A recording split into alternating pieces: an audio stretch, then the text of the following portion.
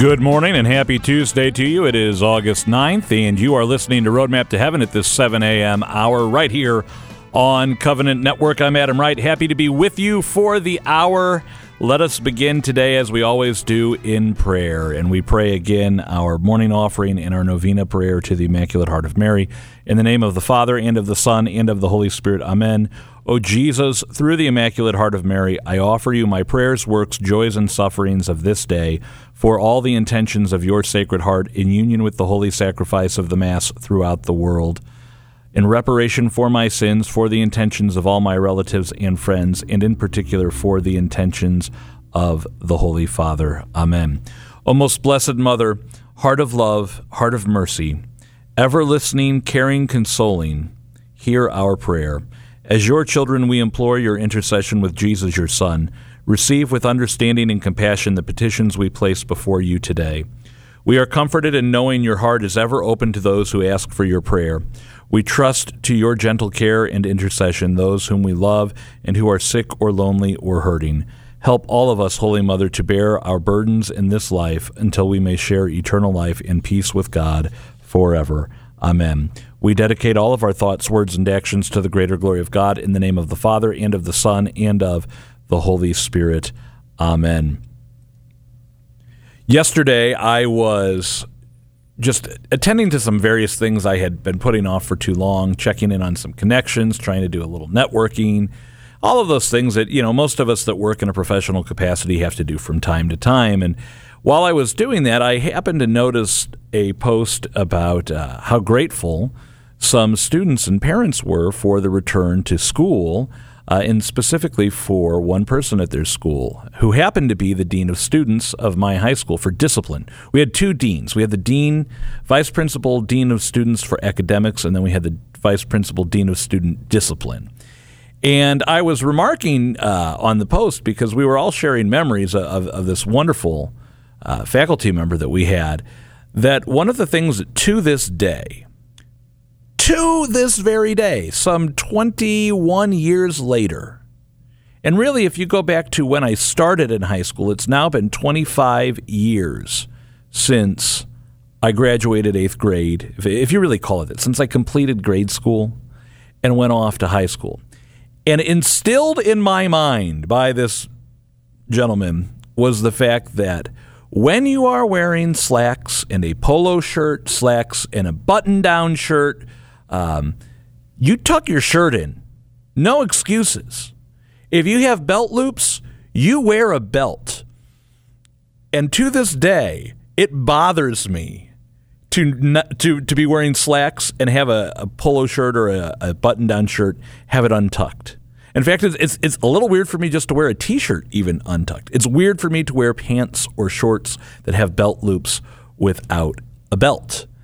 And behind all of this, he always taught us that this was about self-respect. That if you respect yourself, you're going to make sure you look presentable. And if you look presentable and people can tell that you respect yourself, that's going to help them to respect you. Now, what does this have to do with growing in holiness? The more I think about it, it keeps going back to what we say every day here on the show. Discipline, discipline, discipline, discipline, discipline, discipline, discipline. If you pray that rosary every day, then on the days that you maybe miss your routine, say you pray the rosary every day at 10 a.m., right? And then a day comes along that something happens, you're stuck in a meeting or the kids are doing something or whatever it may be, and at 10 a.m. you don't pray your rosary that day. Well, maybe noon comes along and you still haven't prayed it, and you're starting to feel off. Like something's not right here. Something is wrong. Something is missing. Something needs to be corrected. It's that you haven't prayed that rosary. For 4 years, it was instilled in us. Shirt tucked in, belts on. Every day, non-negotiable unless it was a dress-down day. Formal attire day, ties on, shirt collars buttoned to the top button, blazer and or sweater. Respect yourself. To this day, I have a hard time breaking those disciplines because for 4 years, they were an integral part of my life. If that's how much 4 years can affect how I dress, imagine the effect praying the rosary each and every day can have for you, right? So pray that rosary each and every day. Today on the show, we've got a lot going on. We're going to be talking about the holy sacrifice of the Mass in a couple of different ways today. We're also going to continue our series with Doug Barry on spiritual warfare. And Father Kirby is going to be with us. Like I said, we're going to be talking about the holy sacrifice of the Mass. He'll be talking about scriptures in the Mass. And we've got a catechist for you today, all that and more. But before we can go to any of that, let's go to Mike Roberts for a check of today's weather. Today is the feast day of St. Teresa Benedicta of the Cross, a martyr. Born in 1891 in Breslau, Germany, which is now Wrocław, Poland, her birth name was Edith Stein, and her parents were devoted to their Jewish faith. However, by the time she was a young teenager, Edith had become disenchanted with any spiritual journey at all and was an avowed atheist. As she witnessed the devastating impacts of World War I, Edith was moved to become a nurse. Once she began her studies, she moved quickly all the way through to receive her doctorate, and in the process came across the writings, the works, and the life of St. Teresa of Avila, and was deeply moved by the Carmelite journey. This led Edith to a complete spiritual reset, and on January 1st, 1922, Edith Stein was baptized into the Roman Catholic Church. Initially, she taught at a Catholic school, but a Nazi law passed in 1933 forced her to leave that position because of her Jewish ancestry. So she began the process of becoming a discalced Carmelite nun, and in 1934 became a novice, taking the name Teresa Benedicta of the Cross.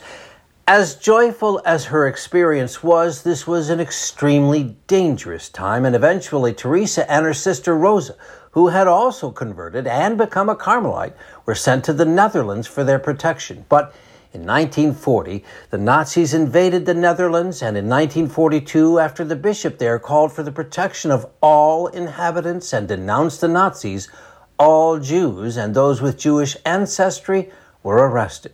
Teresa and Rosa were sent to Auschwitz, where they died on this day in 1942.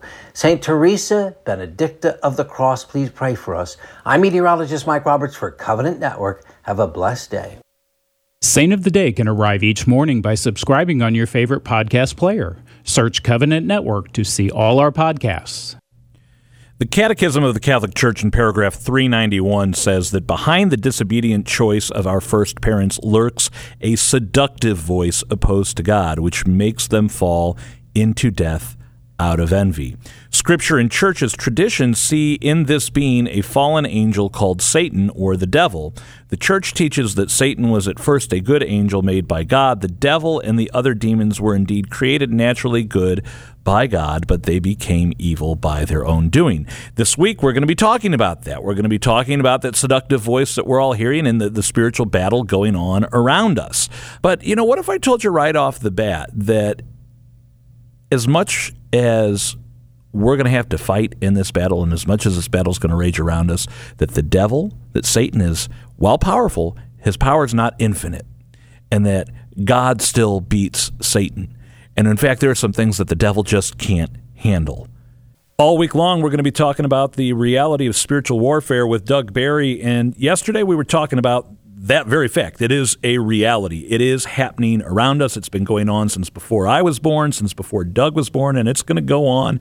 Unless the world ends in my lifetime, it's going to go on after we die. So the one thing we got to be careful of, when we were planning this out, Doug, you mentioned this, is not to over-spiritualize and not to under-spiritualize. And I would say, don't underestimate the power of the devil, but don't over-attribute everything going on in your life to the devil. Yeah, there are people out there who, I've given talks for years on the reality of the devil and this whole subject. And just general, let's look at the reality of what's going on here. People will come up sometimes and say, well, I don't want to talk about this. I'm afraid the devil's just going to attack me in the middle of the night and start throwing me around.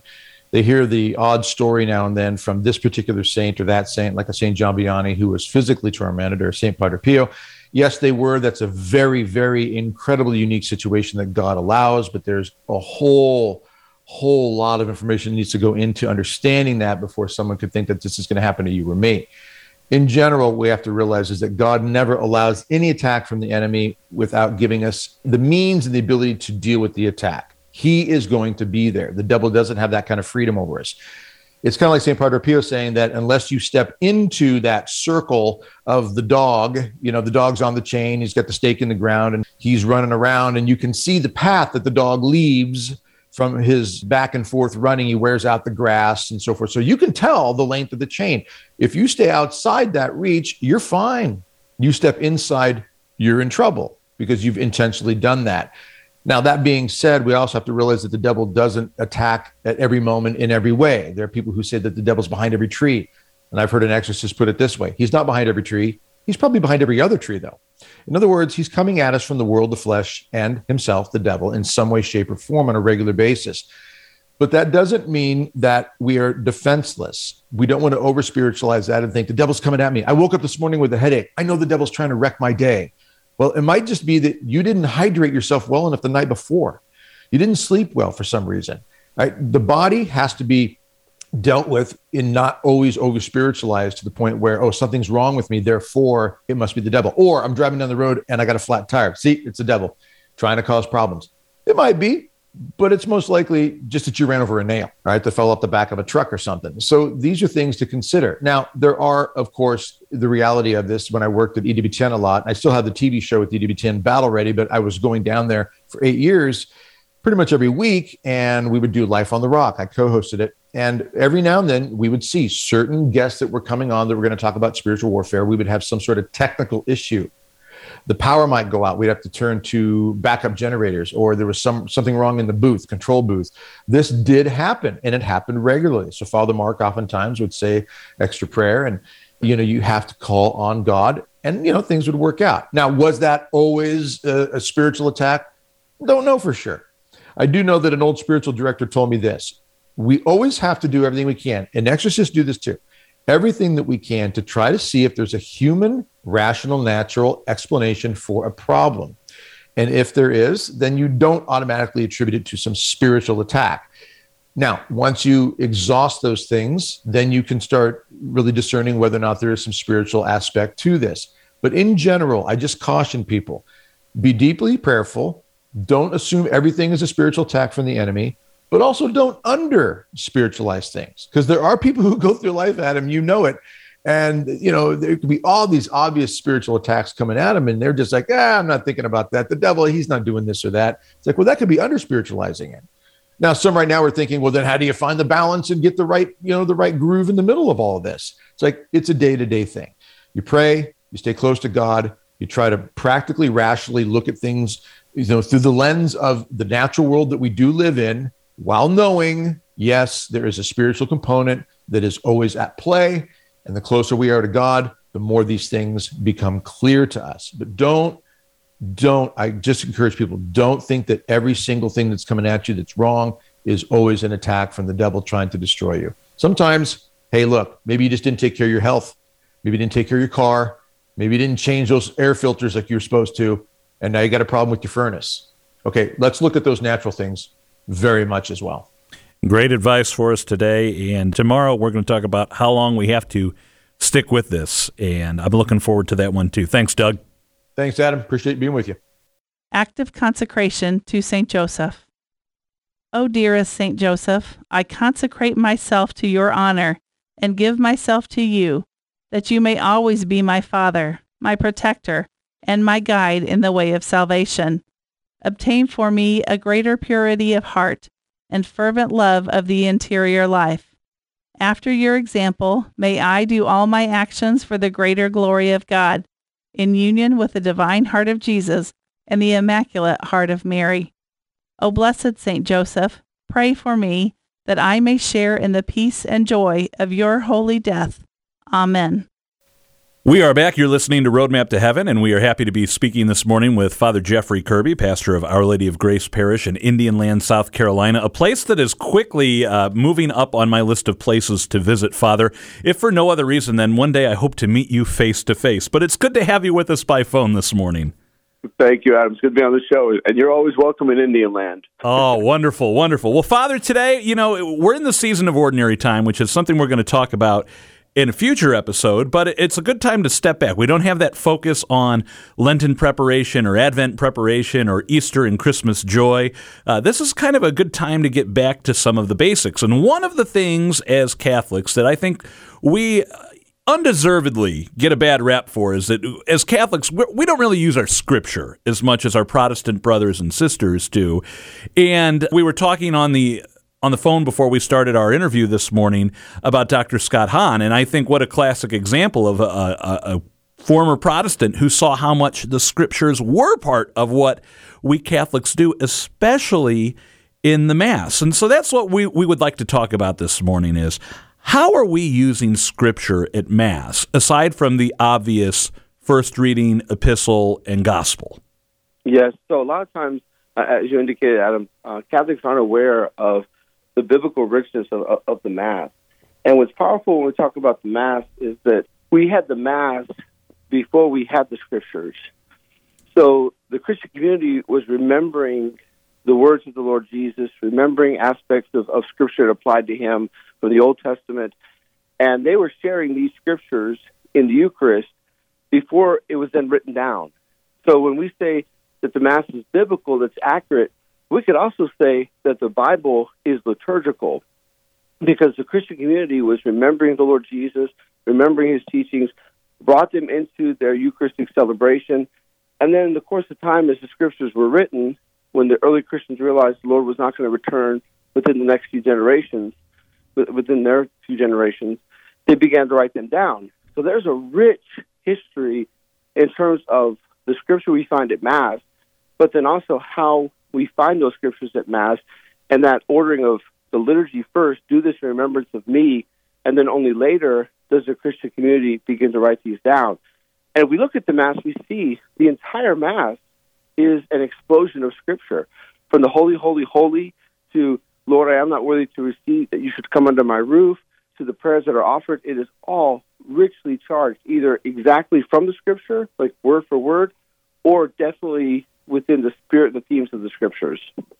Indeed. You know, that example you just gave us, holy, holy, holy, comes to us straight out of Isaiah's vision that he recounts. And we hear in the prophetic book, or the book of the prophet Isaiah. And, you know, that was one of those beautiful things that was pointed out to me many years ago, and just one of many to say, oh, wow, that is, yeah, a lot of the Mass is scriptural. Father, one of the things I want to ask about today, because I know we're talking about the Scriptures at Mass, and the first part of our discussion here has been how it's more than just the readings, but I do want to turn to the readings for a second. Because we often think about the Mass as the work of the people of God, that we are offering this act of worship to God the Father through the Son in union with the Holy Spirit. And so everything we do at Mass, while we receive great benefit from it, in the end is ultimately ordered towards an offering to the Father. So while we hear the readings, and it's good for us to hear from Isaiah and Jeremiah and Proverbs and Genesis and Exodus, and it's good to hear the letters of St. Paul to the Romans and the Colossians and to Timothy and the Corinthians and the four Gospels, even that very act of having those Scriptures read at Mass is also an offering. And that's something that I think we lose sight of every now and then, that we're saying to the Father, you know, please have mercy on us. If for no other reason, remember how you had mercy on the people of God before. I wonder if you could share some thoughts on that. Yeah, so very much. If we look at that part of the Mass where we receive the Scriptures and the interpretation of the Scriptures, what we call the liturgy of the Word, and if we were to understand that those Scriptures are the written form of the revelations of God. Okay, so God is revealing himself to us, words and deeds. This is contained in the Scripture, and we're hearing this Scripture proclaimed to us right there at the Mass. It's a living word. When we hear the Gospel, we give a direct address to Jesus Christ. Reading from the Holy Gospel, praise to you, Lord Jesus Christ. We're giving him a direct address because the Lord is present again, proclaiming the Gospel to us. And when we understand that we're receiving these revelations of God in the liturgy of the Word, and from the liturgy of the Word, we go to the liturgy of the Eucharist, and it's literally, we see in the Mass, the Word proclaimed becomes the Word made flesh in the Eucharist. So with the Mass, the interaction that first part of hearing the Word of God is so essential, because first, the Lord is speaking to us. God, once again, is speaking to us, just as he spoke to Moses, just as he spoke to David, just as he spoke to the holy ones. And then in the Mass, we can see that word, that revelation, become flesh in the Eucharist.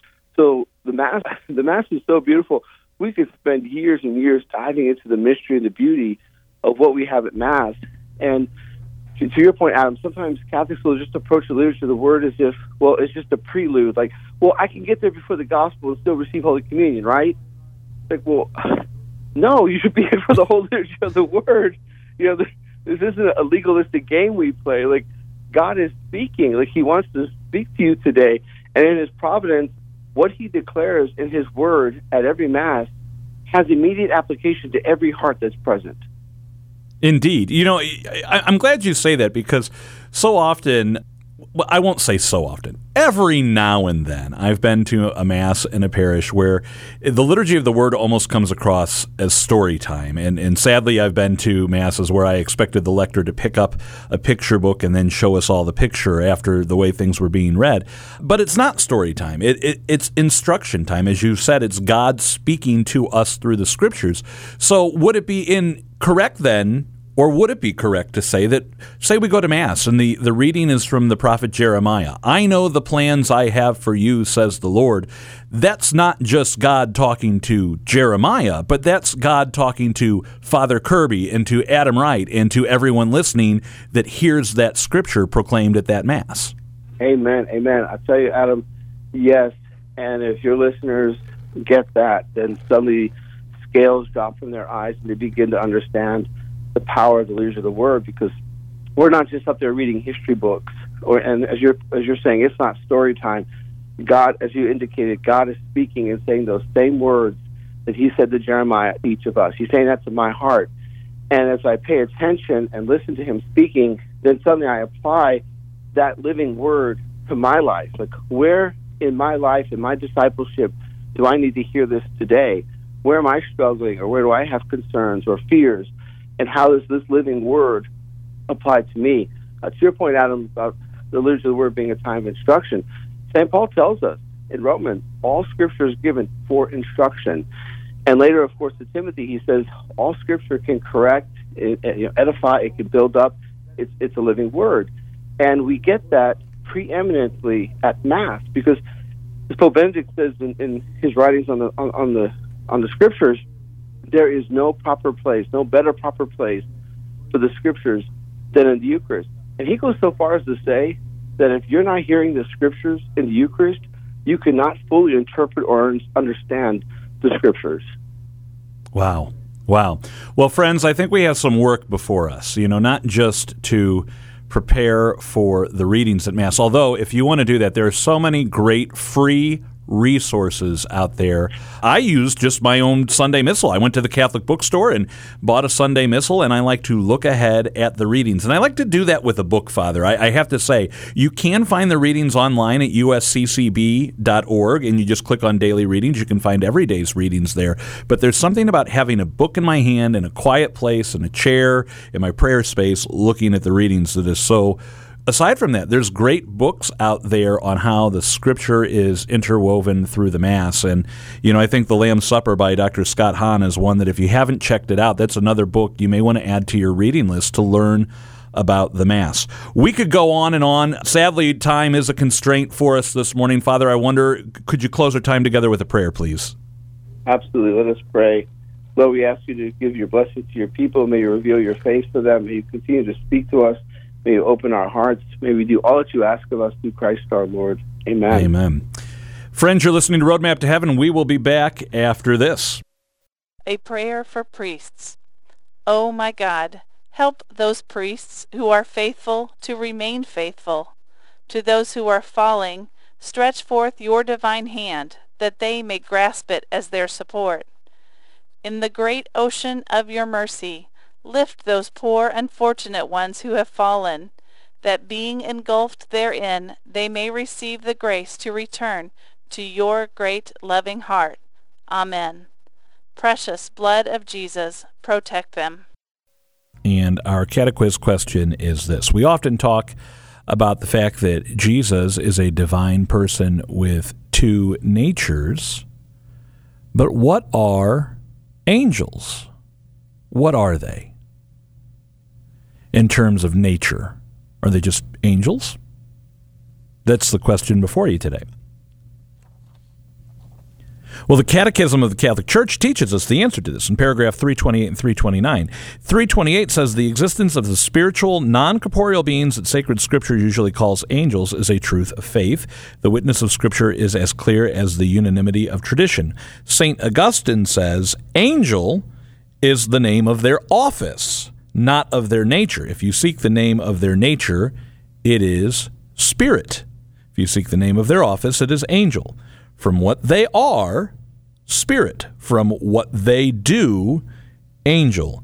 With their whole beings, the angels are servants and messengers of God because they always behold the face of my Father who is in heaven.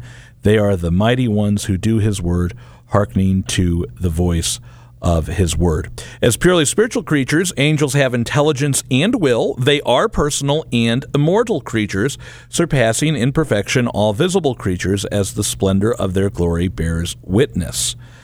Angels have been present since creation and throughout the history of salvation, announcing the salvation from afar or near and serving the accomplishment of the divine plan.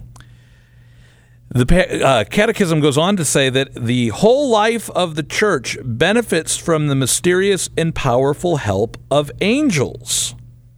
From its beginning until death, human life is surrounded by their watchful care and intercession.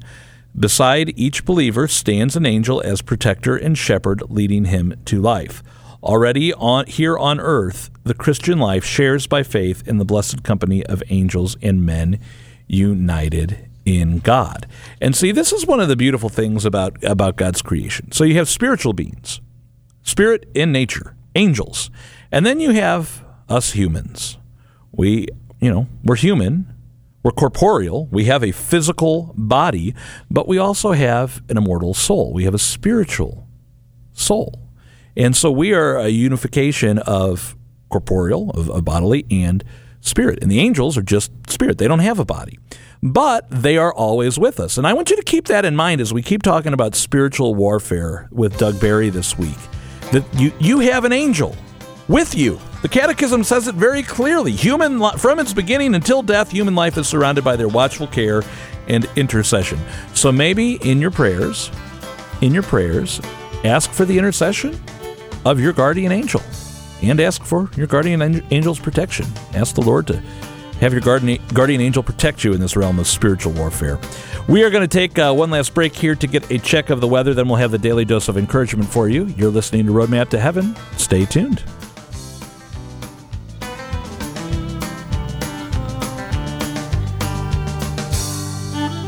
As I think about it, as we wrap up here before we go to the weather, I would also say this.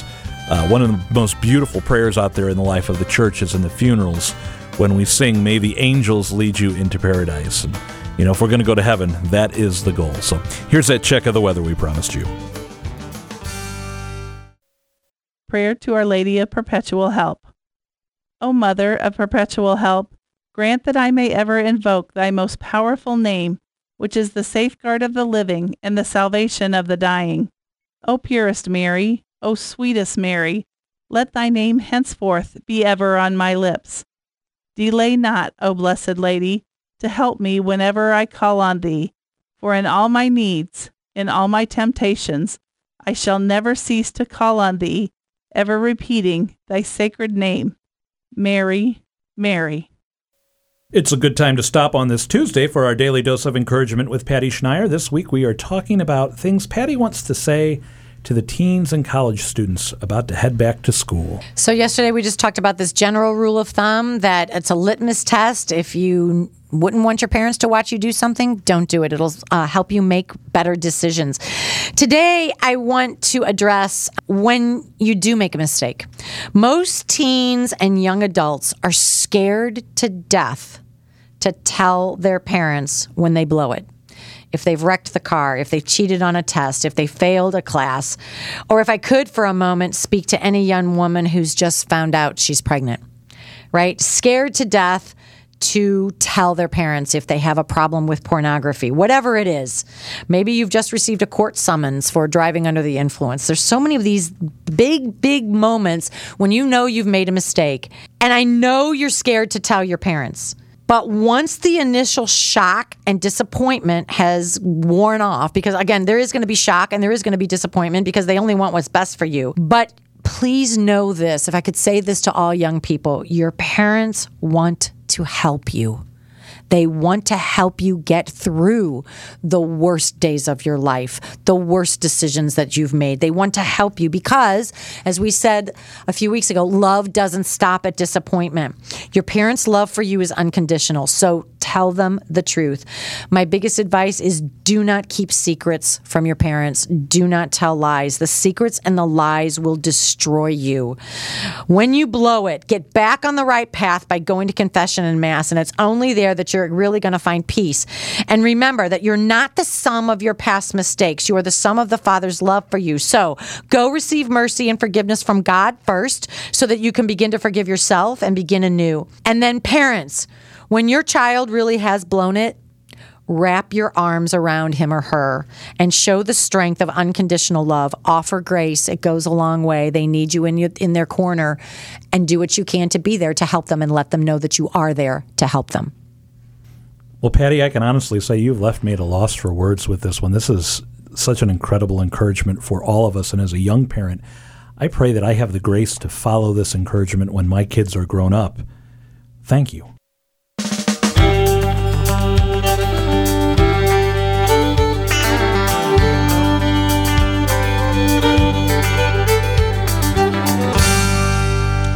I want to share with you before we depart some words from Frank Sheed here, coming back to the two elements of the creation of man. The Lord God formed man of the slime of the earth. That accounts for his body. And he breathed into his face the breath of life. That may occupy us rather longer. Breath, remember, is the name of the third person of the Trinity, for the root meaning of the word spirit is breath. Put this together with another phrase from Genesis. Let us make man to our image and likeness. What God breathed into man was his own image and likeness, a spiritual soul. It is by our soul, partless, spaceless, immortal, capable of knowledge and love, that we resemble God.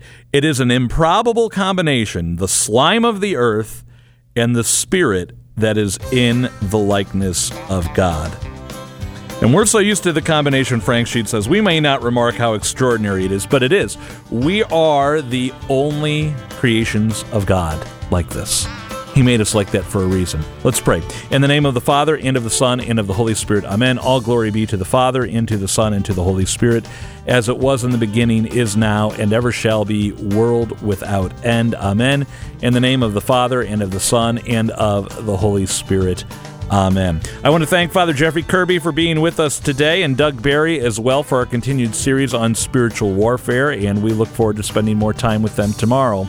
Well, not with Father Kirby, but with Doug Barry. Tomorrow, we're going to be firing up the barbecue grills here on the show. What do I mean by that? Well, you'll just have to tune in. Until then, for Covenant Network, I'm Adam Wright. Thanks for listening to Roadmap to Heaven today.